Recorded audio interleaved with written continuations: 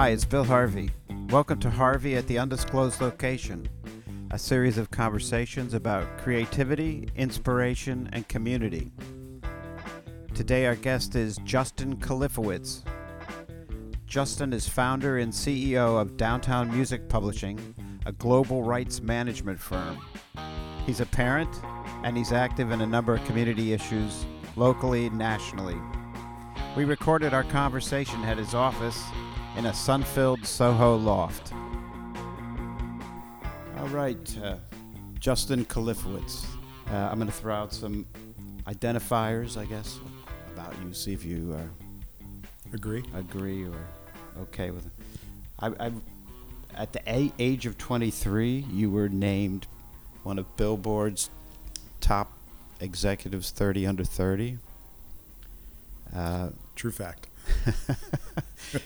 You're founder and chief executive of Downtown Music Publishing, which is a global rights management businesses with offices in New York, Los Angeles, Nashville, Tokyo, Sydney, Paris, London, and Amsterdam. That's what I have written. Yeah. I got it right.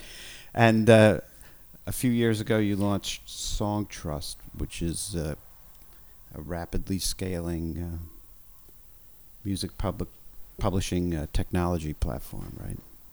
And who knows what else you have cooking. You're a parent.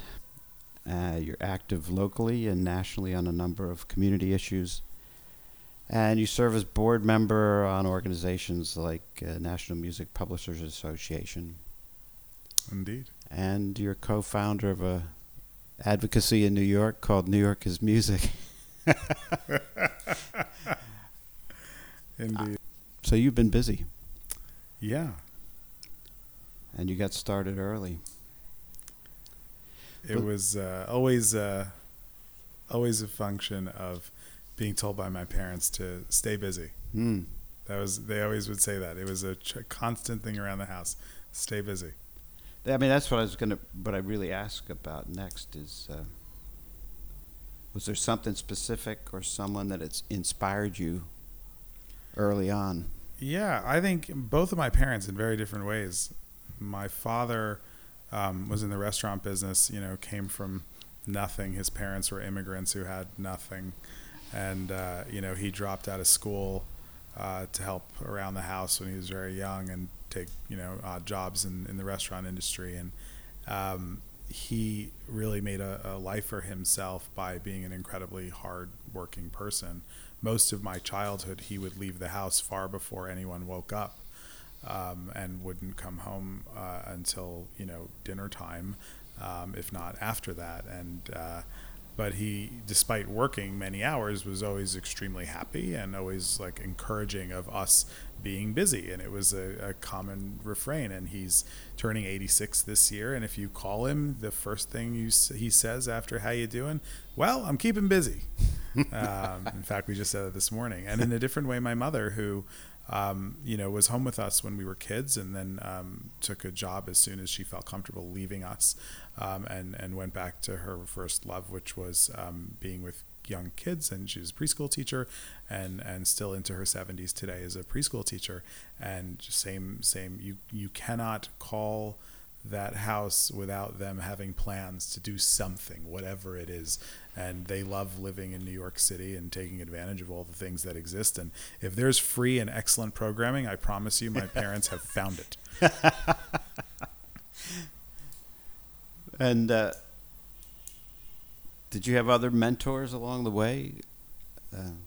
Very close friends of mine, and not to keep it so familial, but my brother, when I remember when I thought about wanting what I wanted to do with my life, and I was 13 and I felt I had a tremendous amount of pressure because my brother at 15 had already decided he was going to be a television producer, and was already doing all of the things that one would do to eventually become a television producer.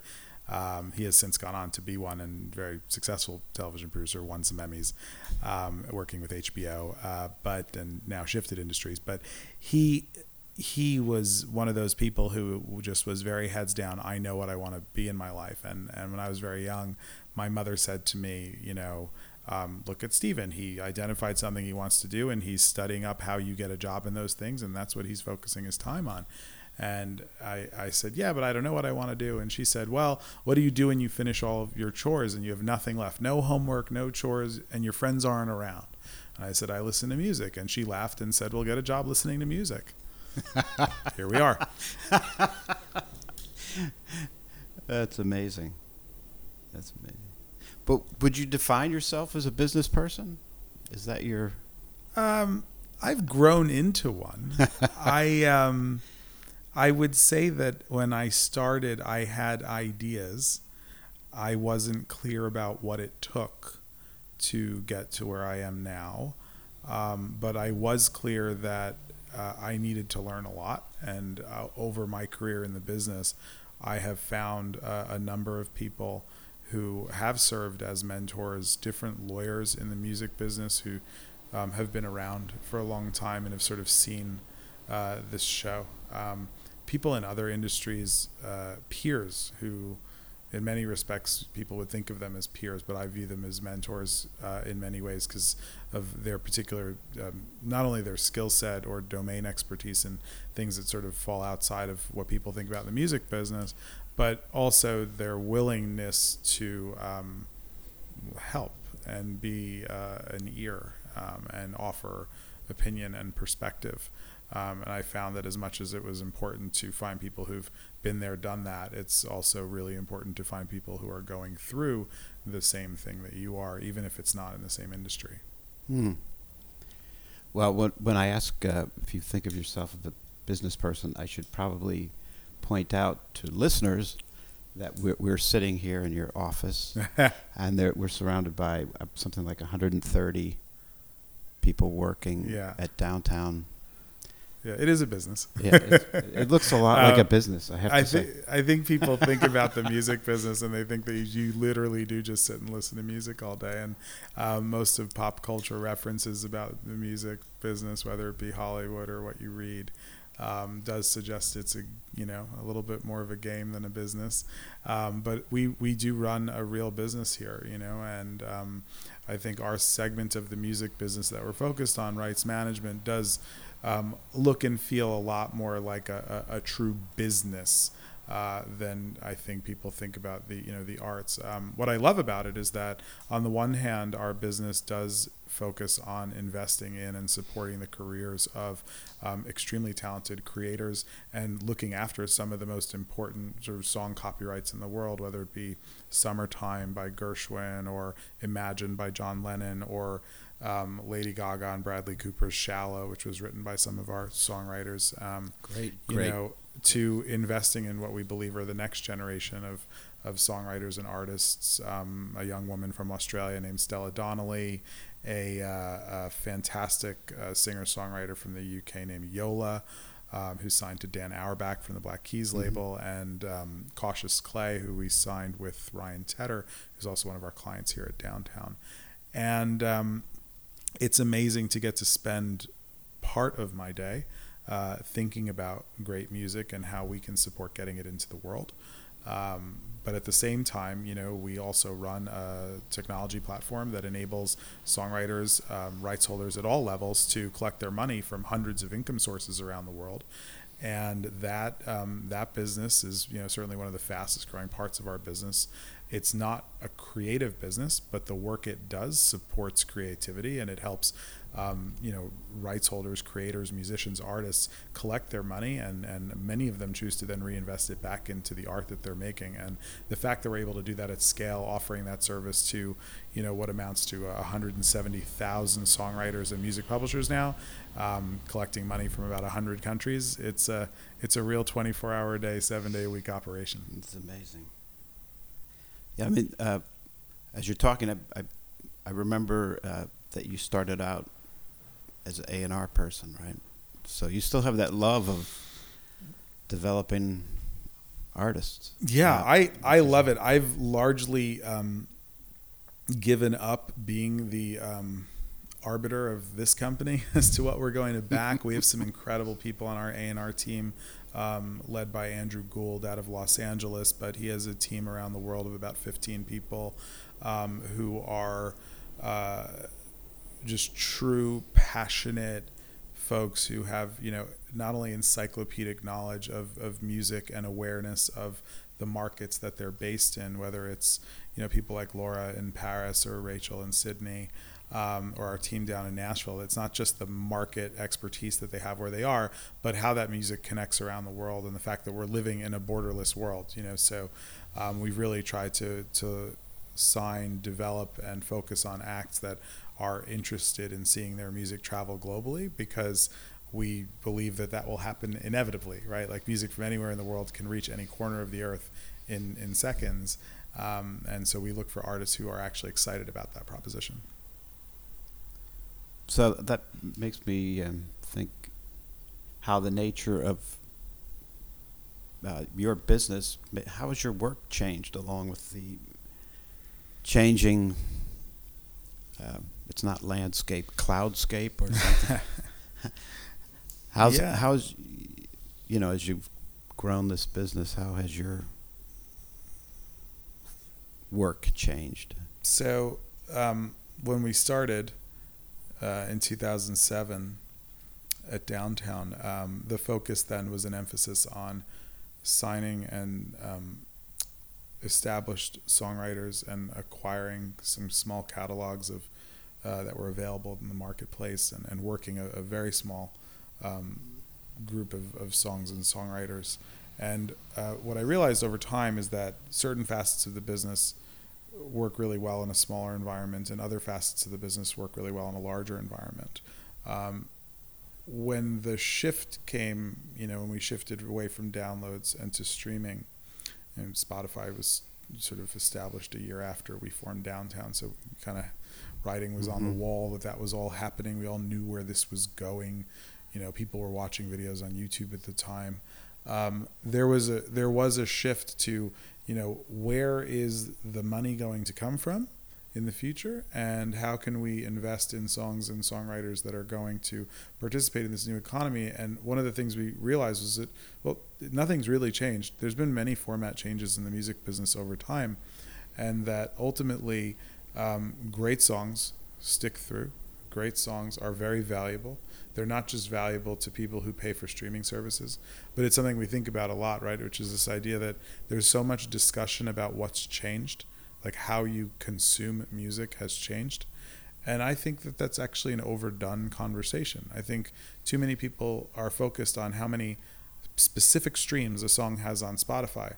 But if you think about music consumption in the world, so much of it is passive. There's a car driving by right now as we're talking, and this guy's playing his music so loud that the whole street can hear. This will represent a meaningful percentage of what normal people will consume musically all day. They didn't pick it. It happened passively. And no one is really talking about the fact that passive music consumption hasn't really changed. You walk into a cafe, there's music. You walk into a hotel lobby, there's music. You walk into a very specific section of Walmart, there's very specific music catered to the very specific people they think are shopping there. I haven't been in a Walmart in a long time because in New York City we don't have those. But that's what I hear happens. Every brand under the sun has people directly working for them or indirectly working for them, helping to select the soundtrack to their brand, and they're pumping it through. Radio, it's still tremendous, no matter what people say. And I think that most normal people, it's a passive experience for most of what they're actually consuming. And what has changed is their active listening experience has changed. They no longer go into a record store. They no longer exclusively choose a radio station and then get passively consume what's on there. They are able to select from playlists and things of that nature. And that's changed. But again, I think it's an unbelievable focus on the active component and a very limited focus on the passive component. And again, our industry misreading how people are actually consuming music is nothing new. It's why Napster didn't take off when it should have. It was amazing to me how when Spotify launched in the United States and I had access to all music ever, I was like, great, it's just like 15 years ago, except now it's legal. And so when you go back to how things have changed, one thing that's absolutely changed is advocacy. We have had to advocate for the rights of songwriters and creators at large in a world where technology companies came onto the scene and really have taken advantage of some pretty, egregious and what I would say unintended loopholes of copyright law here in the United States and around the world, such that, quite a big chunk of my time and the industry's time at large is now spent defending the rights of creators. Mm-hmm. Yeah, interesting to talk about passive listening, and I was just reading this week how, in fact, Walmart is tailoring their experience. AI is tailoring. They're using AI to tailor shoppers' experience and to point them in the right direction. Sure. And the role of AI as a content curator. Yeah, 100%. I think, I personally, I still believe that like DJing is an art form. You have to watch the crowd. You have to be able to provide context. And I guess, in some limited instances, there's an example where, software could do that better. But truthfully, I still, when there's a good DJ. Yeah, and, as you're talking about Spotify and these new streaming, they're not new, but these streaming platforms, I see them adding in curatorship. Yeah. And basically DJs. Yeah, I think it's interesting. Like they are adding, in some instances, like Apple Music, there's a significant emphasis on people as DJs and human beings and people injecting their point of view. And it's the whole Beats One platform. And then, of course, you have other ways that people think about playlists as ways to sneak in lower cost content. And so they play you like 3 songs that you might like. And then there's this 4th song that sort of sounds kind of like the other stuff, but you've never heard it. And it's probably there because it costs them less money for you to stream that song than the more well-known stuff. I think those are not going to really work over time because, the best part about streaming is being able to click to the next song. I also think that's kind of the worst part about streaming is that people aren't forced. I mean, yeah, listen, there are some songs when I was first coming into the business, there was always this talk of like, that's a 1 listen record. It takes 1 listen and you're done. It just absorbs you. And, but there were other great songs, beautiful songs that required more of you. They required 2, 3, 4, 5 listens. And I've always been a bit nervous in the streaming era that goes away because it's so easy to click forward. And of course, clicking forward predated my entry to the music business because the CD made that really easy. But with radio being so dominant, you could sort of bang the song a bunch of times on the radio, and then of course, people would fall for it. And it's really those 2, 3, 4, 5 listen ones that I feel are suffering, breaking through to the core. But at the same time, technology is technology, and you got to keep up with it. Well, you talked about "Shallow," that great, beautiful song. Great, amazing. It's still about the song, right? Gorgeous song, sang by one of the biggest pop stars in the world, with the first, public vocal performance by one of, Hollywood's, most significant names right now, in a excellent film. Great film. That had a message, frankly, that I think resonates now more than at any other time. And I think a lot of people thought that song was great when they heard it in the trailer for the first time. I think the way so many people, millions of people, were introduced to that song through the lens of a songwriter, and how Gaga, was like actually a creator, and getting to see the behind the scenes of songwriting as its own unique art form endeared a lot of people to that song.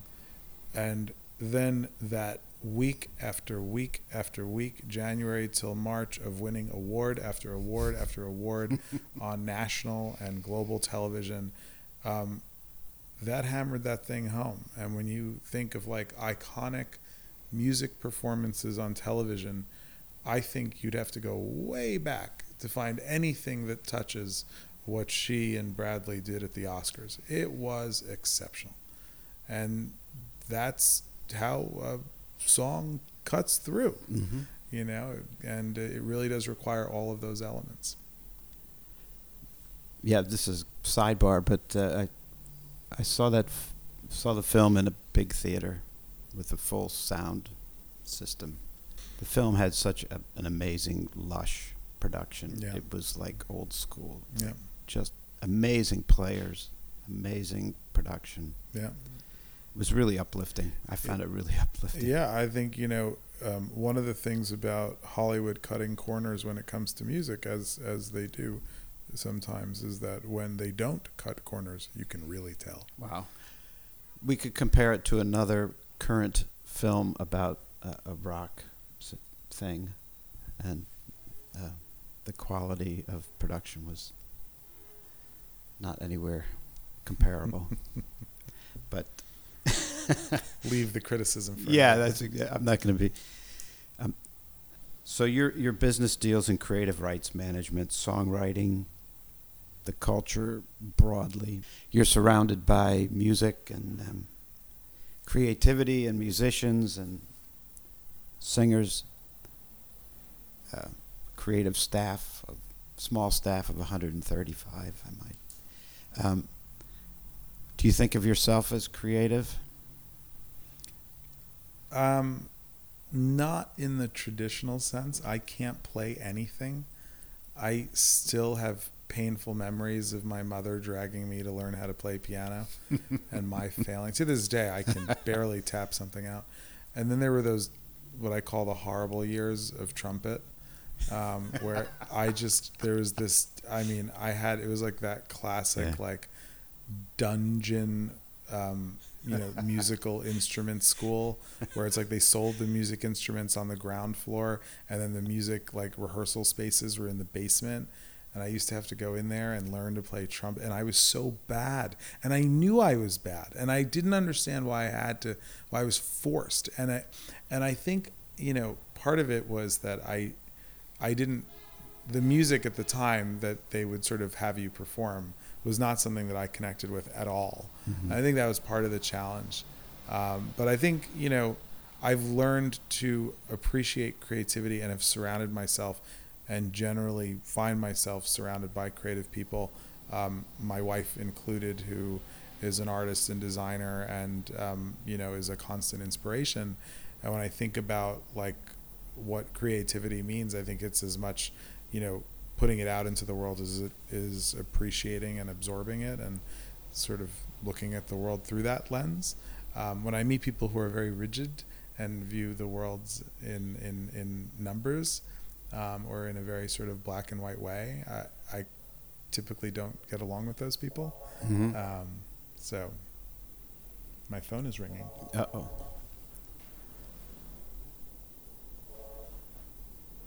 That's off. You can take it. Yeah, I mean, what was it? Andy Warhol said that his art was business.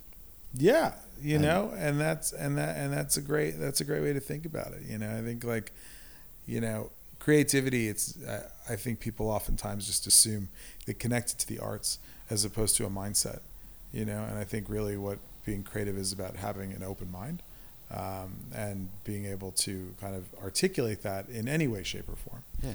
So, well, you may not be a player, but you're a listener, right? Oh, yeah. And you're not a passive listener. No. You listened and then you became involved. Yeah. No, there was a moment. It bothers my wife quite a bit that like she'll say something and I'll sometimes respond with like a lyric because it's just built into, like, she'll say the first 3 words of a song without knowing that she was doing that, and I'll just end it, and she'll be like, can you not do that anymore? And she also hates when like a song comes on and I'm like, ugh, I wanted to sign the writer of that song, but they signed to so-and-so. She's like, can you just enjoy the song? So but I do, I really do. And, I think one of the things about being a listener and seeking out music, both professionally and personally, is that, you get introduced to new cultures, to new people, to, like different ways of experiencing the world. And music has, taken me all over the world. I've gotten to see places and things and meet people and eat food that like as a kid, I could have never dreamed of. So, it is all because I have been a listener. Mm.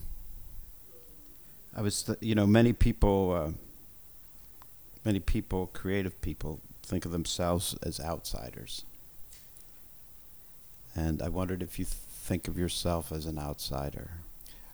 I've always felt that with respect first to the music business. I didn't know anyone in the music business when I got, in quotes, into the music business, whatever that means. I applied for internships in an industry I literally knew nobody in. And I always felt that like everyone else, well, not everyone, but a lot of people around me had stories of like, oh, my dad was this, or my brother was that, or my cousin, or I went to school with it. And I'm like, yeah, I don't know any of you people. And everyone was new. Everyone I met was new. So I kind of had to, in a way, create my own community. But I think one of the things that has been interesting at Downtown, I think about the outsider, we think about it a lot as we've expanded the business to different markets, and one of the ways that I've always found to have the best experience as an outsider is to find an insider, and have them guide you. And I think we have been able to do that in a lot of markets around the world. We spent a lot of time, even in places as close as Nashville, we spent a lot of time thinking about how we were going to go into that market. Greatest songwriting capital in the world. The art of songwriting in Nashville is treated truly like nowhere else. And when I think about that experience, my colleague Andrew Bergman and I probably did a dozen trips to Nashville in a 2-year span, talking to people, meeting them when they came up to New York, talking to other people who'd set up businesses, closed shop. And then one time we were talking to someone who had been down there. They're like, you got to stop coming down here. You just got to hire someone here who will show you the light. And that gentleman, Steve Markland, has been with us since 2014 and has done an absolutely stellar job helping introduce us and Downtown to everything great about that community, and at the same time introducing what's great about Downtown to that community. And I think we found a very happy medium of what works, and I think in all markets in the world we kind of think about life through that lens, like, who is the great local person who can guide us, tell us what's missing in the market, how we can add value. And to be perfectly honest, there are places in the world where we've looked at going and we either haven't found the person, or we did and we realized that it wasn't the right time for us. We weren't going to just sort of like drive ourselves into every place, and just being methodical about it. But that, I think, is what being an outsider is about, is just understanding that, like, there's many years of culture and tradition and a way of business and life and artistry that is different in every part of the world. Yeah, you talking about business and community is a recurring theme, and I'm vaguely familiar with Downtown, some of the people involved, and community development seems to be core to what you do here. And then I wonder how you think about community and business, and then what you see your role in community as. Sure. Personally. I think, so first off, with respect to, community and business, this whole like concept, the big PR terms like being a good corporate citizen, it's ridiculous. I think it is innate to us, senior management team. It is innate to many of our staff. It's something we talk about a lot in interviews, the importance of being a member of your community and recognizing that businesses like city government, like state government, like federal government have a responsibility to the communities that they're in. And I think, same thing with people individually. And I think, this concept that, municipal government or state or federal government can do it all is ridiculous. The incompetence of certain levels of those governments here in New York City and New York State prove that a tremendous amount of outside help from the private sector is required to keep this place going.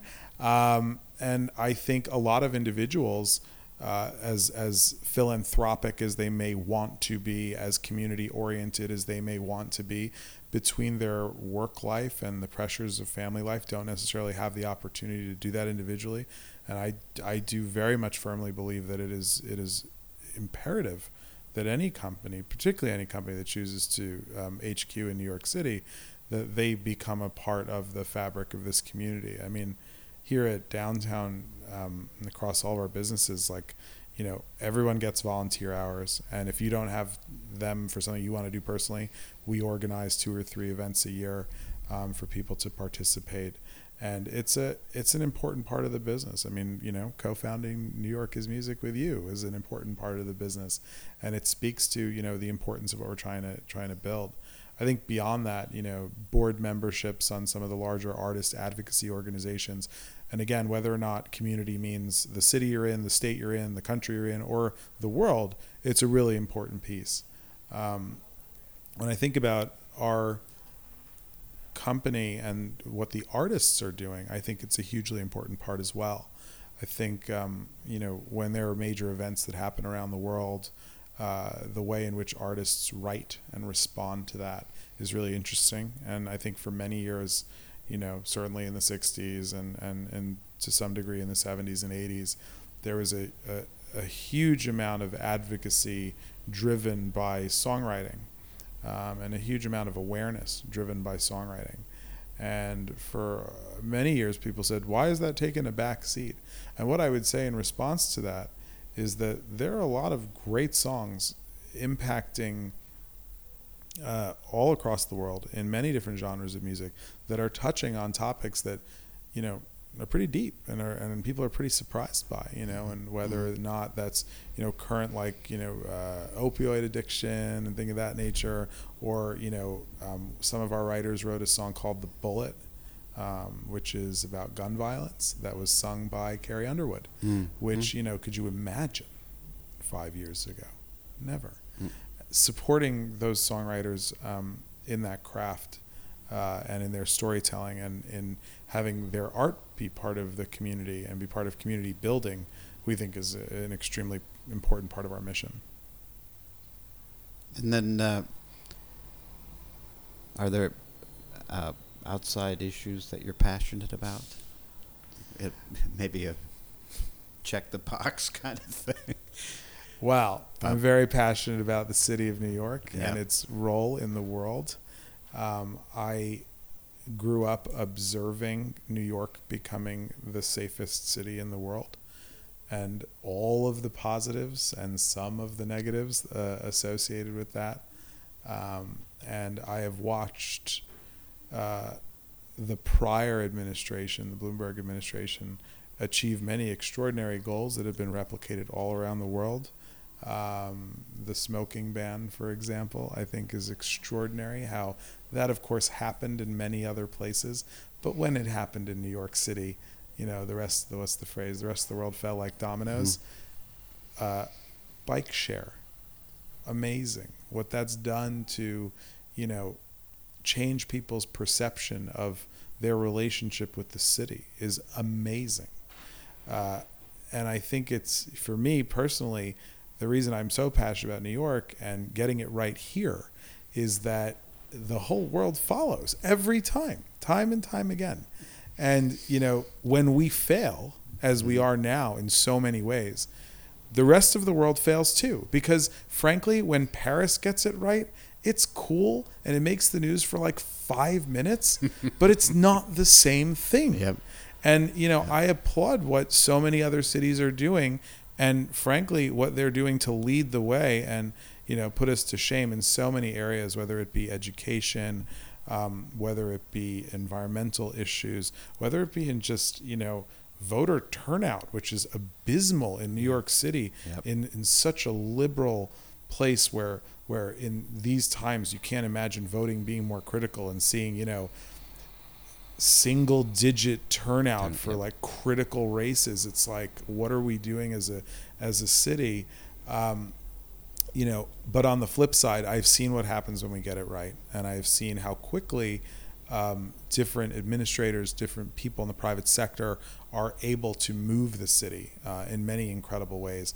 And there's a lot of amazing stuff going on right now. I don't want to just knock everything, but I do think that we have taken a backseat in a lot of areas, and there's a tremendous amount of room for improvement. Mm-hmm. Shift gears a little bit. I'd usually close with a couple questions. Sure. Like, basically, what's inspiring now? My kids. I have a 3-year-old and a 16-month-old, Mm-hmm. and watching the world through their eyes is amazing. I mean, I have the stuff that comes out of their mouth, the wonderment over things that I forgot were interesting. Yeah. It's that's number one and number two, although they're tied, and the younger one is getting to the age where she's beating up the older one. It's sort of funny to watch, but it's amazing to watch them grow, and they're definitely the most inspiring thing right now. Mm-hmm. Well, I think we covered a lot. Yeah, that's great. And I want to thank you for hosting us at Downtown Music Publishing here in Soho, at least for a little while longer. Yeah. At least a little while longer. Yeah.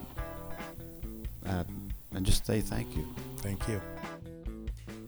That was great. That was fun. And that's it for today's Harvey at the Undisclosed Location.